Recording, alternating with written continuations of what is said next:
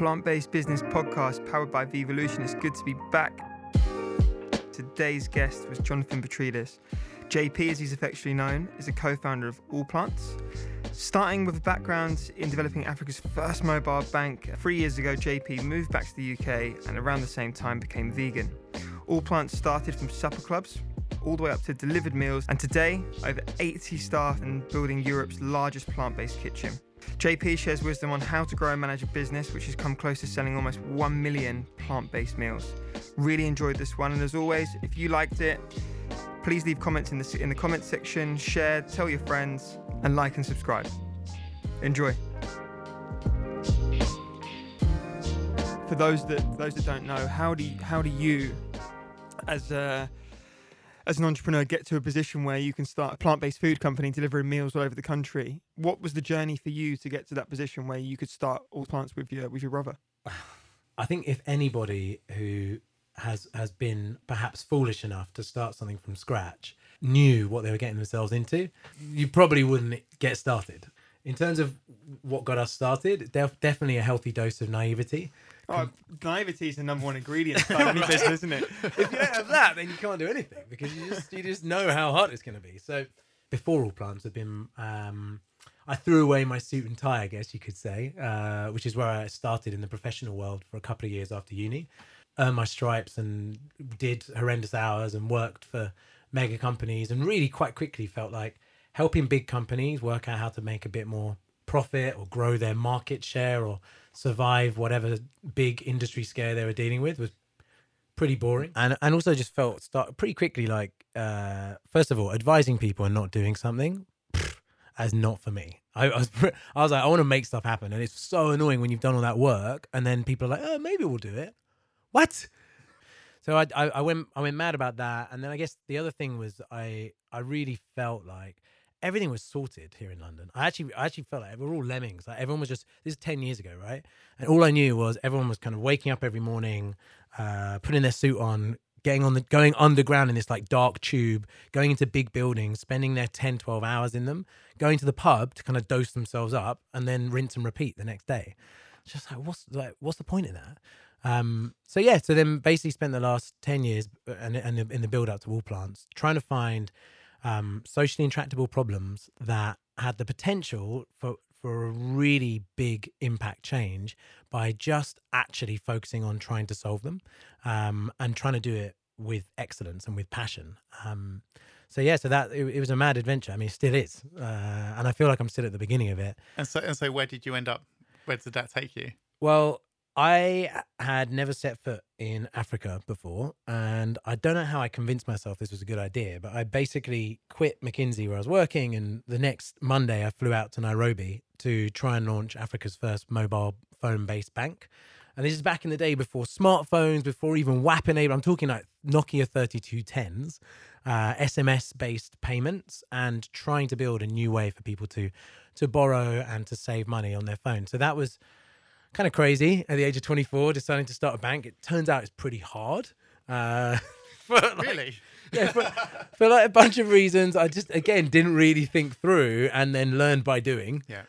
There's many ups and downs of building things. But, the first bite of the cherry of that, we had 2 years of amazing progress, and we were prototyping something that no one had ever done before. So actually our first investment, which came from the World Bank and DFID, which is a UK government body focused on international development, they gave us the first $70,000. This is something I raised from them. And they said, we'll give you this, but we won't give you the rest, which was $500,000, unless you can show us that people will actually pay it back. So we went and lent to around 150 people, and we were like, if this doesn't work, we're going to pack up our bags within months, right? And fortunately, about 100, I remember it was 134 people paid back within a month, and we just went back with that, and they were like, "Whoa, okay, maybe this will work," and we carried on from there. So that was part of the journey. Was there anything specific you learned from that experience that's paid dividends with Allplants? I think the things that you learn the most from are the things you get wrong. Probably my biggest learning from that was twofold. One is I started the venture with a couple of people who I really didn't know that well. I'd met them through my previous work, and they were experts in their field. They really knew about mobile banking and payments, and had really good connections to the central bank and Safaricom, who are like the Vodafone of Kenya. So I was like, yeah, these are great people to business partner with. And then actually 2 years in, I was the guy who'd moved to Nairobi. I was the guy who'd changed my life and was giving up everything to build it. And they were still in London and New York. And I worked out that in the first 2 years, between them, they spent 10 days in Nairobi. And yet they owned the majority of what we were building together because they were the experienced people, right? And when push came to shove and stuff got really hard, they flaked. And they actually pulled out, and they made it really difficult. And in the end, I had to actually shut down the first version of the venture, laid off a whole team of 15 people who'd put in so much sweat and tears to get us to where we'd got to because of effectively a co-founder falling out.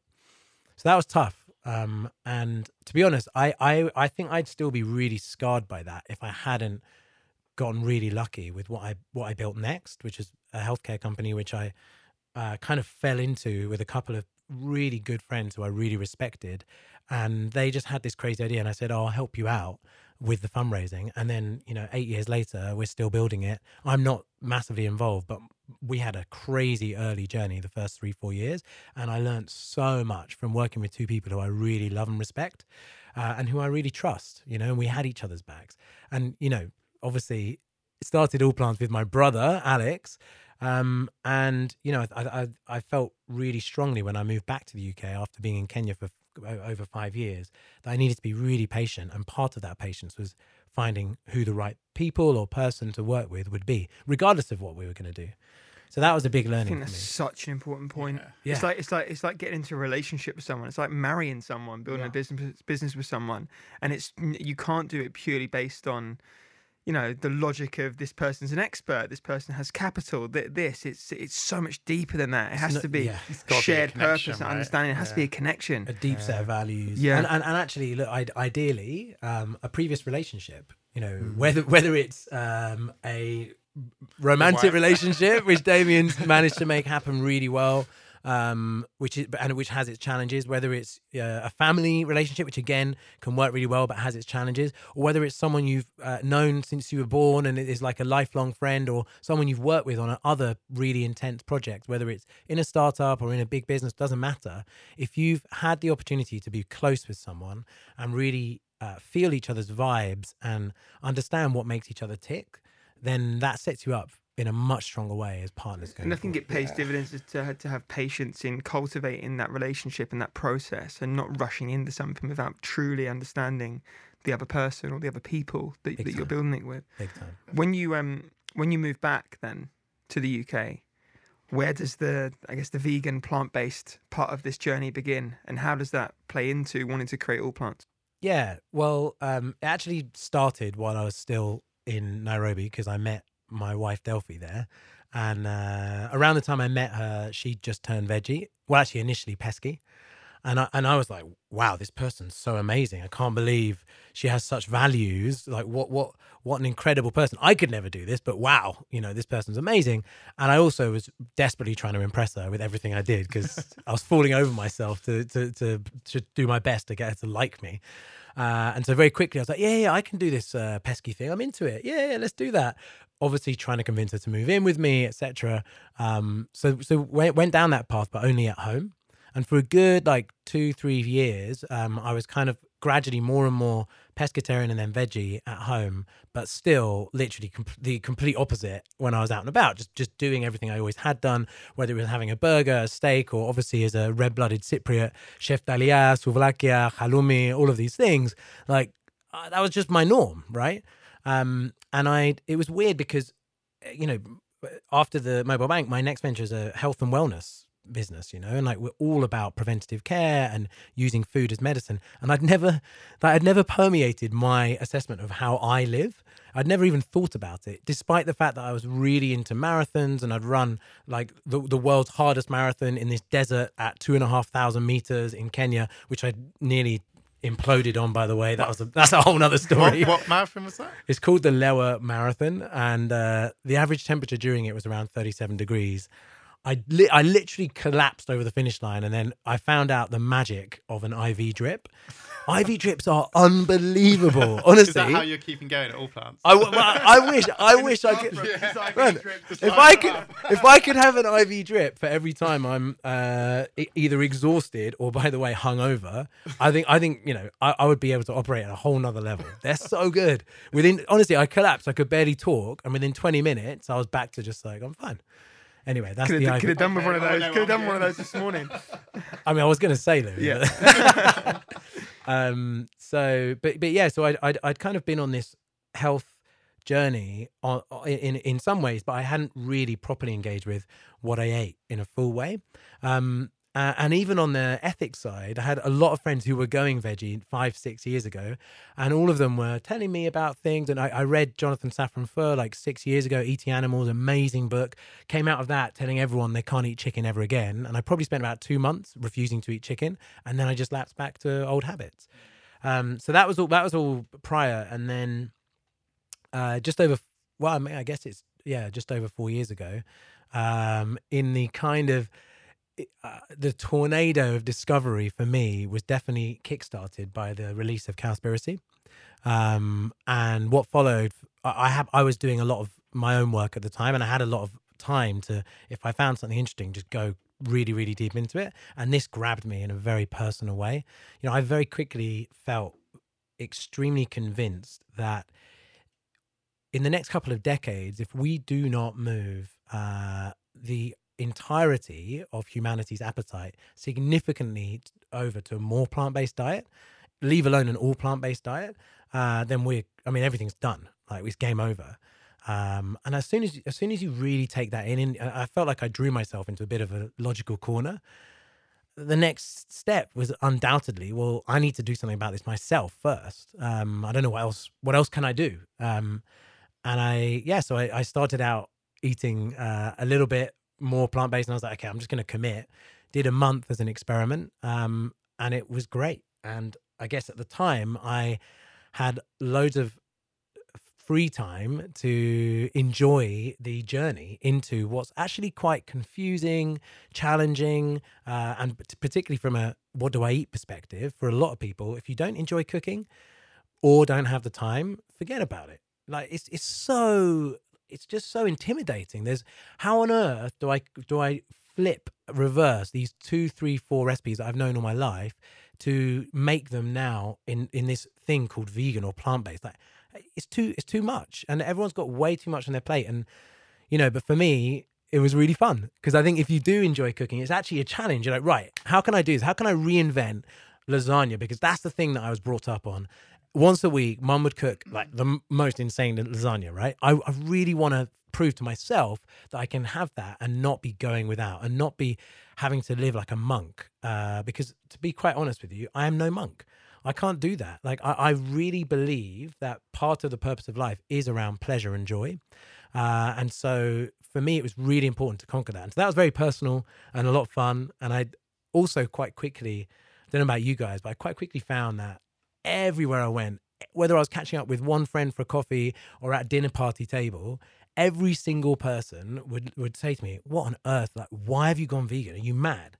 And then you'd get this like list of repeated questions, a couple of dozen things, and where did you get your protein from? But it's flipped now. It's flipped completely. Yeah. But it's also, back in the day, it has flipped. This is 4 years ago. Yeah. So it was those questions. It was also like, but avocados use loads of water, or like quinoa there's a quinoa shortage in Bolivia, and you're just like, and so you end up having to explain yourself over and over and over till you're blue in the face. And it was driving me nuts, right?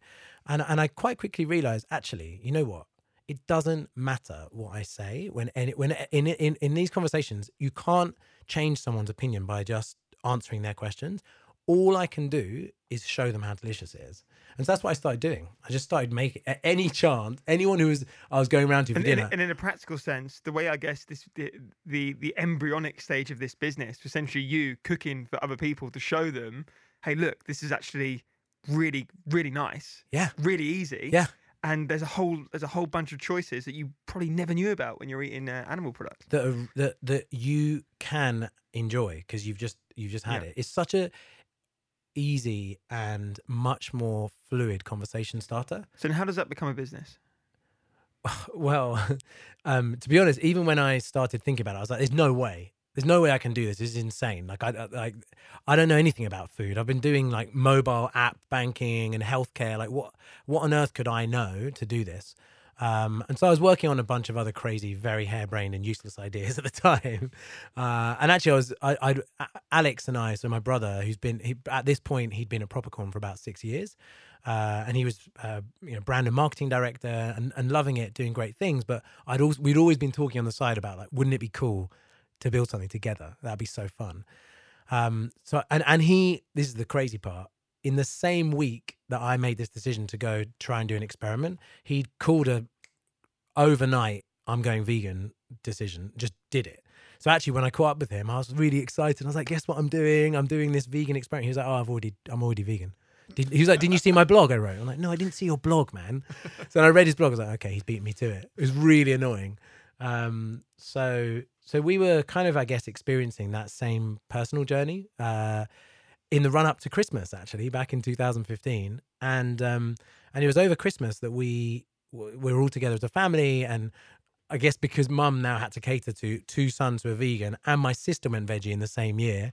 So all 3 of us were just like, yeah, say goodbye to turkey. Let's do something exciting and different. So we just cooked the whole Christmas while we were at home together. And I was at the time trying to convince Al to leave Propercorn to do some other idea. And then he was just like, dude, we don't give a shit about this. And who cares about this? It's not going to help the planet.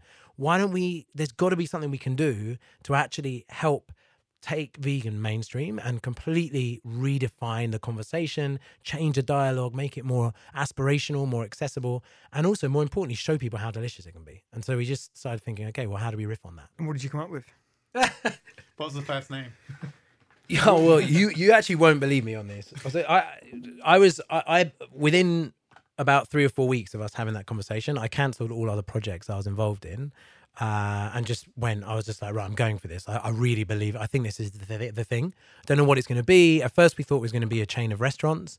I really loved a chain called Sweet Greens in the States. And I was like, man, if we bring that here, but it's just beautiful food as well. Yeah. It's all about fresh, I've just natural. got back from New York and it's on every block. There seems to be a Sweet Green. And queues out the door, right? Because that's what everyone wants. So you're like, well, if we brought that here, it would just blow people away.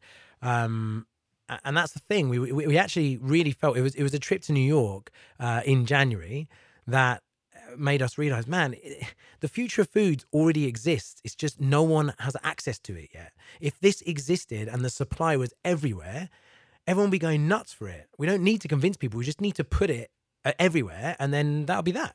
And then it was just like, well, how do we do that as fast as possible? Was the question we kept coming back to. Yeah, so I'm quite glad that we quickly realized that it was going to be crazy expensive to try and launch a chain and get it to the scale where we would really impact the problem fast. And that we weren't the right people to do that. We just felt like, I don't know, like that. There's so much capital required, and it's a really tough game in London to do that. So then we carried on thinking about it, and meanwhile we were running weekly supper clubs, which was so fun, by the way. I spent a lot of time as a waiter, as a kid and as a student, and I just love hosting. And it was also an amazing way to get such rapid feedback on every dish we were cooking. So I was in the kitchen 3 days a week, and then we'd run one supper club on Tuesday nights and then serve all these meals. And then we started saying, well, what if we freeze them and then reheat them? And everyone loved it. And then people started saying, well, can I take a few home with me because I want them for dinner tomorrow night? I just want to touch on that as well. I think there's so much to be said about taking small steps forward, seemingly small actions, to gain momentum. So coming up with the idea for cooking for people and then immediately doing a supper club is such a great way to not only get proof of concept, but equally gather some momentum and start the conversation and start things happening, right? I think you're so right, Loui. Like, one of the hardest things when you're sat there noodling on an idea, and here's the thing, everyone says that 90% of startups fail, right? But I think there's another 90% before those startups even start of really brilliant ideas that don't even get to see the light of day because people don't know how to take the step one and just start putting one foot in front of the other.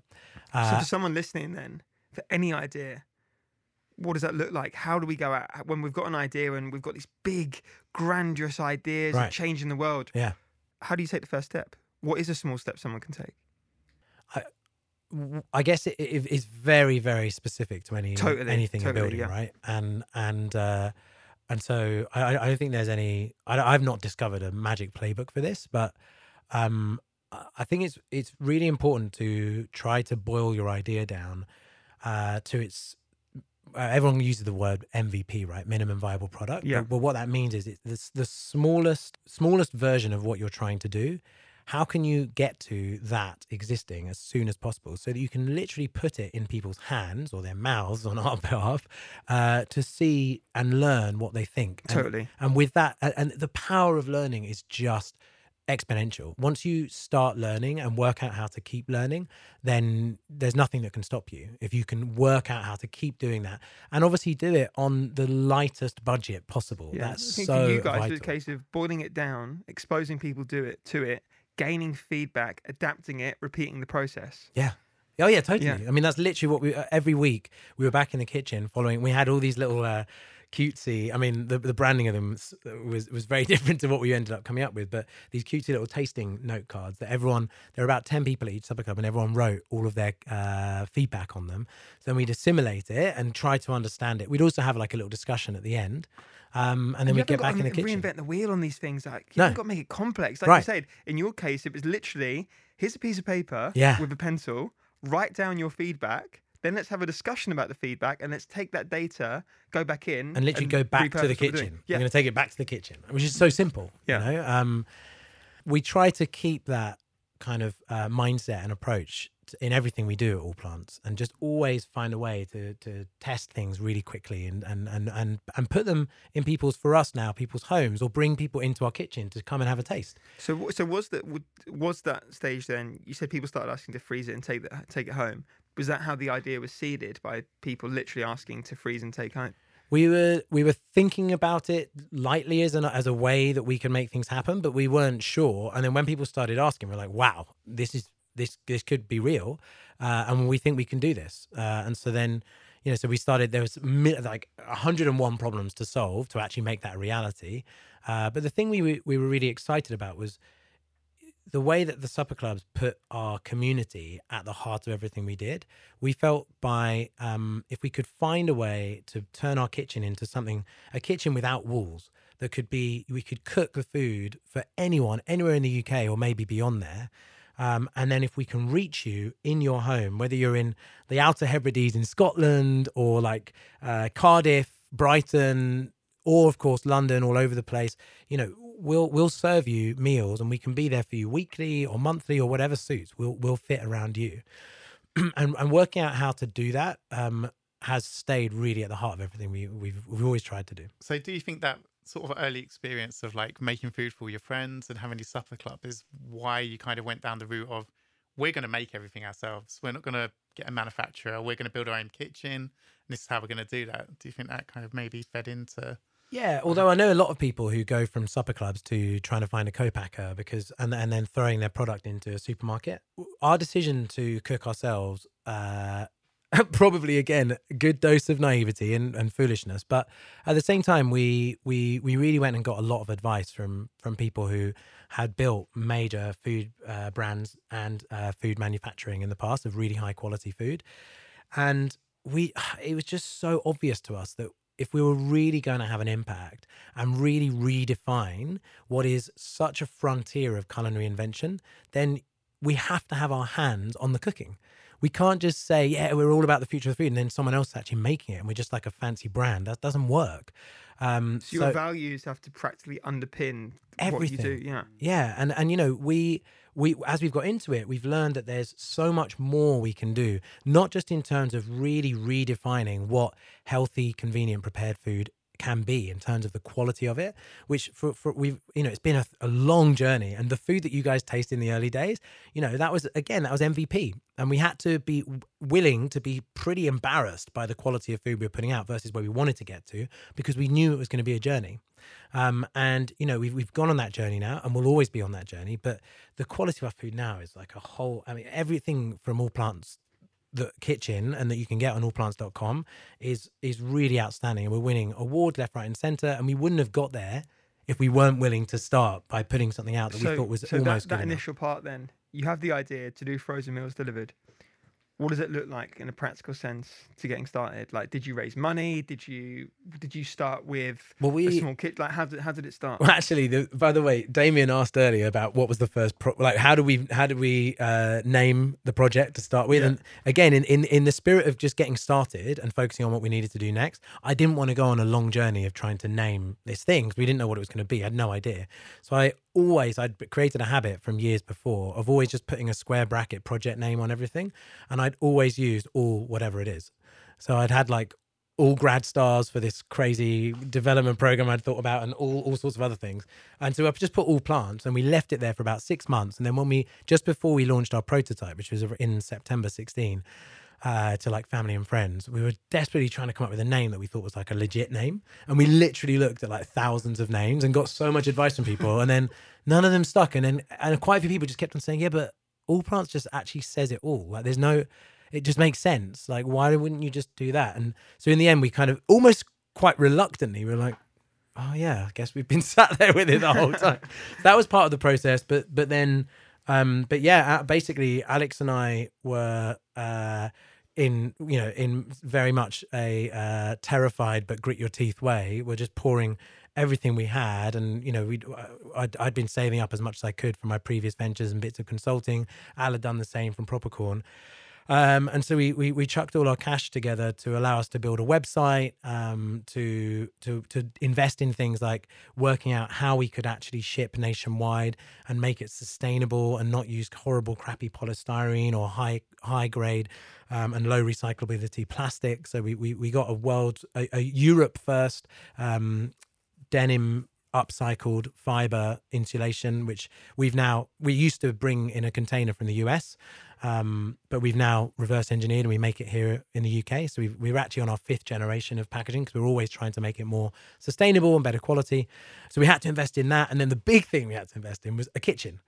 Because at the time we were renting in a space, a minuscule space. It was like a galley kitchen. I came in there back in the early days. Well, the rented place was made in Hackney. Yeah, I popped in with Sarah and she said, there's this new startup called All Plants. You should come and meet JP. And I think I came in, that was the first time we met. Yeah. And it's so small in there. And I was apron on, running around, trying to create these dishes, People pulling stuff out the ovens. Yeah. And but that rented space we quickly outgrew, and Sarah and the team at Made in Hackney were amazing supporters of us, and they put up with us really busting at the seams there. But we were like, we need to have our own kitchen. This is insane. So then we put literally all of our last savings in to open this kitchen. And the weird thing is we're having massive flashbacks at the moment because we're basically doing the same thing with our new kitchen right now. So 3 years ago, we opened our new kitchen on the 20th of December and had 2 days to get cooking in advance of when we were meant to be launching for Veganuary in 2017. Such a good example of, I think when you go into business, you think your biggest problem is going to be attracting customers and sales. And that's what people look at. I just need to turn over this much. I need to sell this many. But a lot of people neglect to look at the implications on that, on the infrastructure, on the operation side of that thing. Yeah. So the operations for you guys has been a challenge, growing and meeting the demand. But obviously without the demands, you don't have a business. So how have you guys, obviously grown, having a new kitchen, and get to 1 millionth meal? 1 million meals is such an incredible milestone. What has been instrumental in achieving that volume of sales? Yeah. Man, so many learnings over the last few years. But I think the first and most important thing is we've been absolutely obsessed and had the most important thing has always remained an obsession on customer happiness. And we very quickly learned, and we kind of guessed it, but the most important thing there is our food. We have to be obsessed with making spectacular food every time. And what we realize is that doesn't just mean that the quality of the recipes that we already have is consistently awesome, and that people, really enjoy every time they sit down to have dinner with All Plants, but that we're constantly innovating, and that we're running a kitchen where you really feel the pulse and the drive of us creating. And so, we launched back in 2017 with 6 recipes. And we quite quickly realized that we need more recipes. Like, this is not enough for people to really feel excited about what we're doing. And so, over the last couple of years, and particularly in that first year, we grew from 6 recipes to around 15. Now we're at around 25, soon to be 30. And bringing that variety and that like spicy, vibrant, different sides to our culinary offering is been super important. So there's other aspects of our product as well. So the other parts that we focus on from a customer love perspective are the every touch point of the service experience. So like, man, in the early days, we were using a courier called Yodel, who may take issue with me mentioning how bad they were, but they would fail on about 10% of our deliveries, and that is not a good experience. And it definitely is not seamless and easy and convenient, right? It's really annoying. So we spent a lot of time working with our partners, and now DPD are, they're excellent. They do a really good job for us. We're at like 99.7% on time in full, which is tough to do, and we want to make it 100.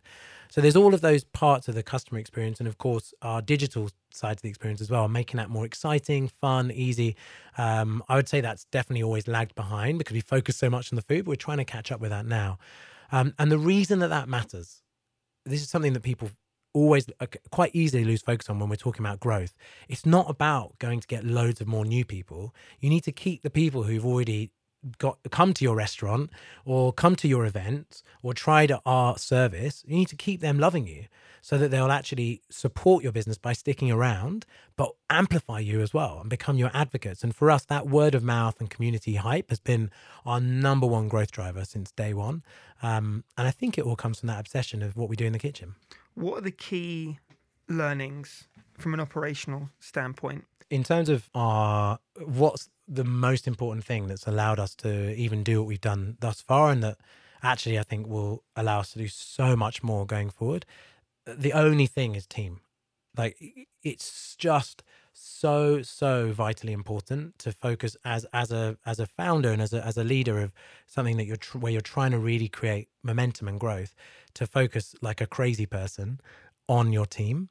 And on finding truly outstanding people. And by the way, being really patient when you can't find the right person. It's so much better to wait, as painful as it is.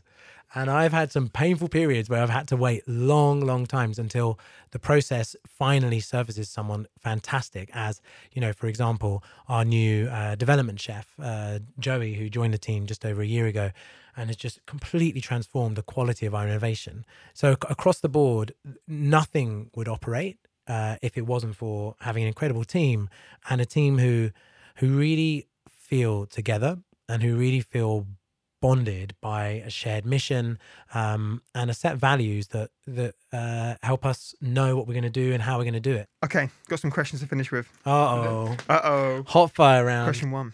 Why do you get up in the morning?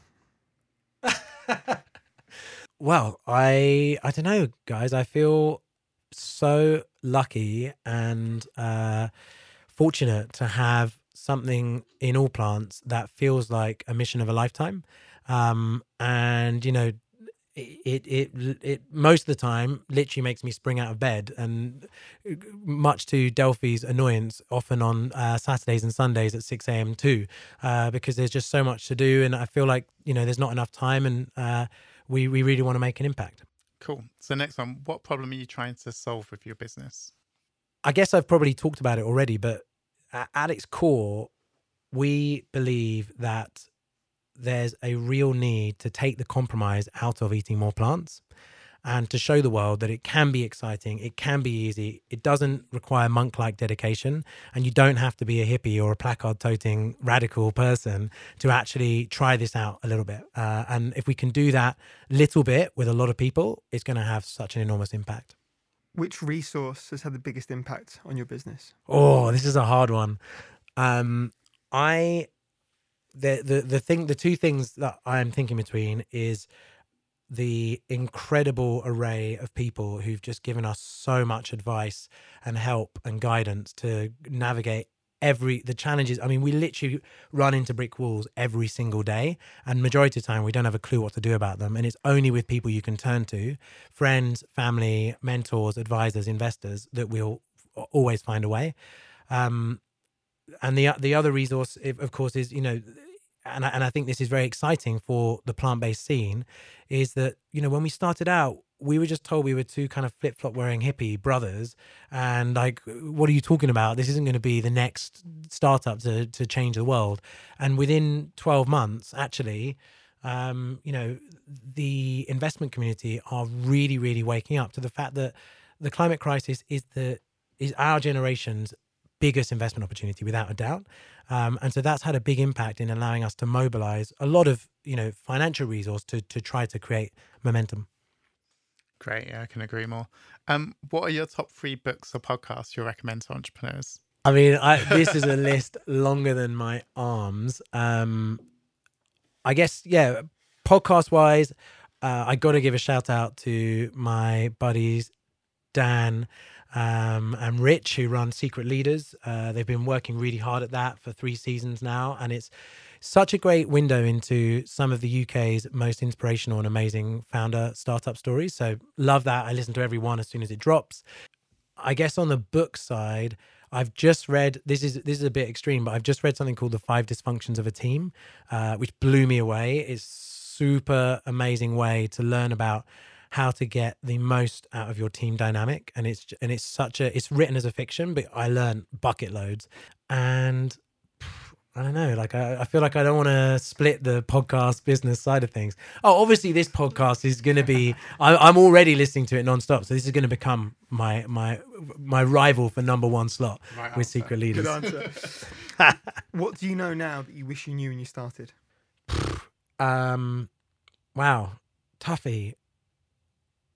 I wish I had discovered earlier some of my favorite hacks to living a plant-based lifestyle without having to compromise. So things like I've now these days found like amazing trainers, amazing which are made of pineapple leather, or amazing belts that I don't have to feel bad about, or of course amazing drinks and snacks and everything. And so in the early days, that stuff used to kind of stress me out a whole load. And I think the thing that I learned through that is that if you are giving the plant-based thing a go, you got to go easy on yourself and just take it step by step, and you'll make mistakes, and you'll find that you're in the middle of eating a packet of crisps and then they turn out to have bloody milk powder in them. And that's just a journey, and like, be chilled about it. What do you do to keep yourself sane? I actually have a real thing about this. Okay, so a couple of things. One is, like I mentioned, I really deliberately spend a lot of time with really good friends, family, anyone who's experienced the founder journey. The ability to both support them and also them share all the crazy stuff going on with you, I find super therapeutic. And so that's a massive, massive deal for me. I also have a coach who I see roughly once a month, and even just spending a couple of hours externalizing a lot of the challenges you're facing and unpacking them and working out how to learn and develop on them has a massive impact.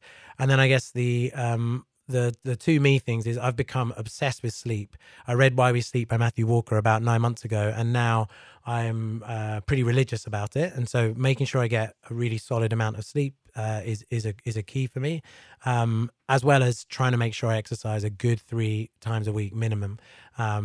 We've got All Plants football crew every Thursday night, which is a good part of that, and a netball team on Mondays. So like that gives us chance to like really let off some steam as well. Maybe Loui and me will come out of retirement and join you. I'm not in retirement. Louis's not retired. Yeah, Louis's not retired. I've seen his Sunday league pictures. Yeah. Louis's probably too good for us. Ours is just a kick around to sweat it out. But yeah.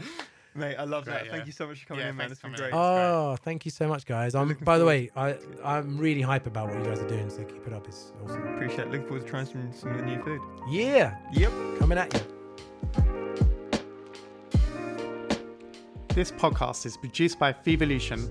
It is edited by Bridey Addison-Child, hosted by Loui Blake, Damien Clarkson, and Judy Nadell. To learn more, visit vevolution.co/business and check us out on Instagram at plantbasedbusiness, Loui_Blake, and Vevolution_. So please share this far and wide, and we'll see you plantpreneurs next time.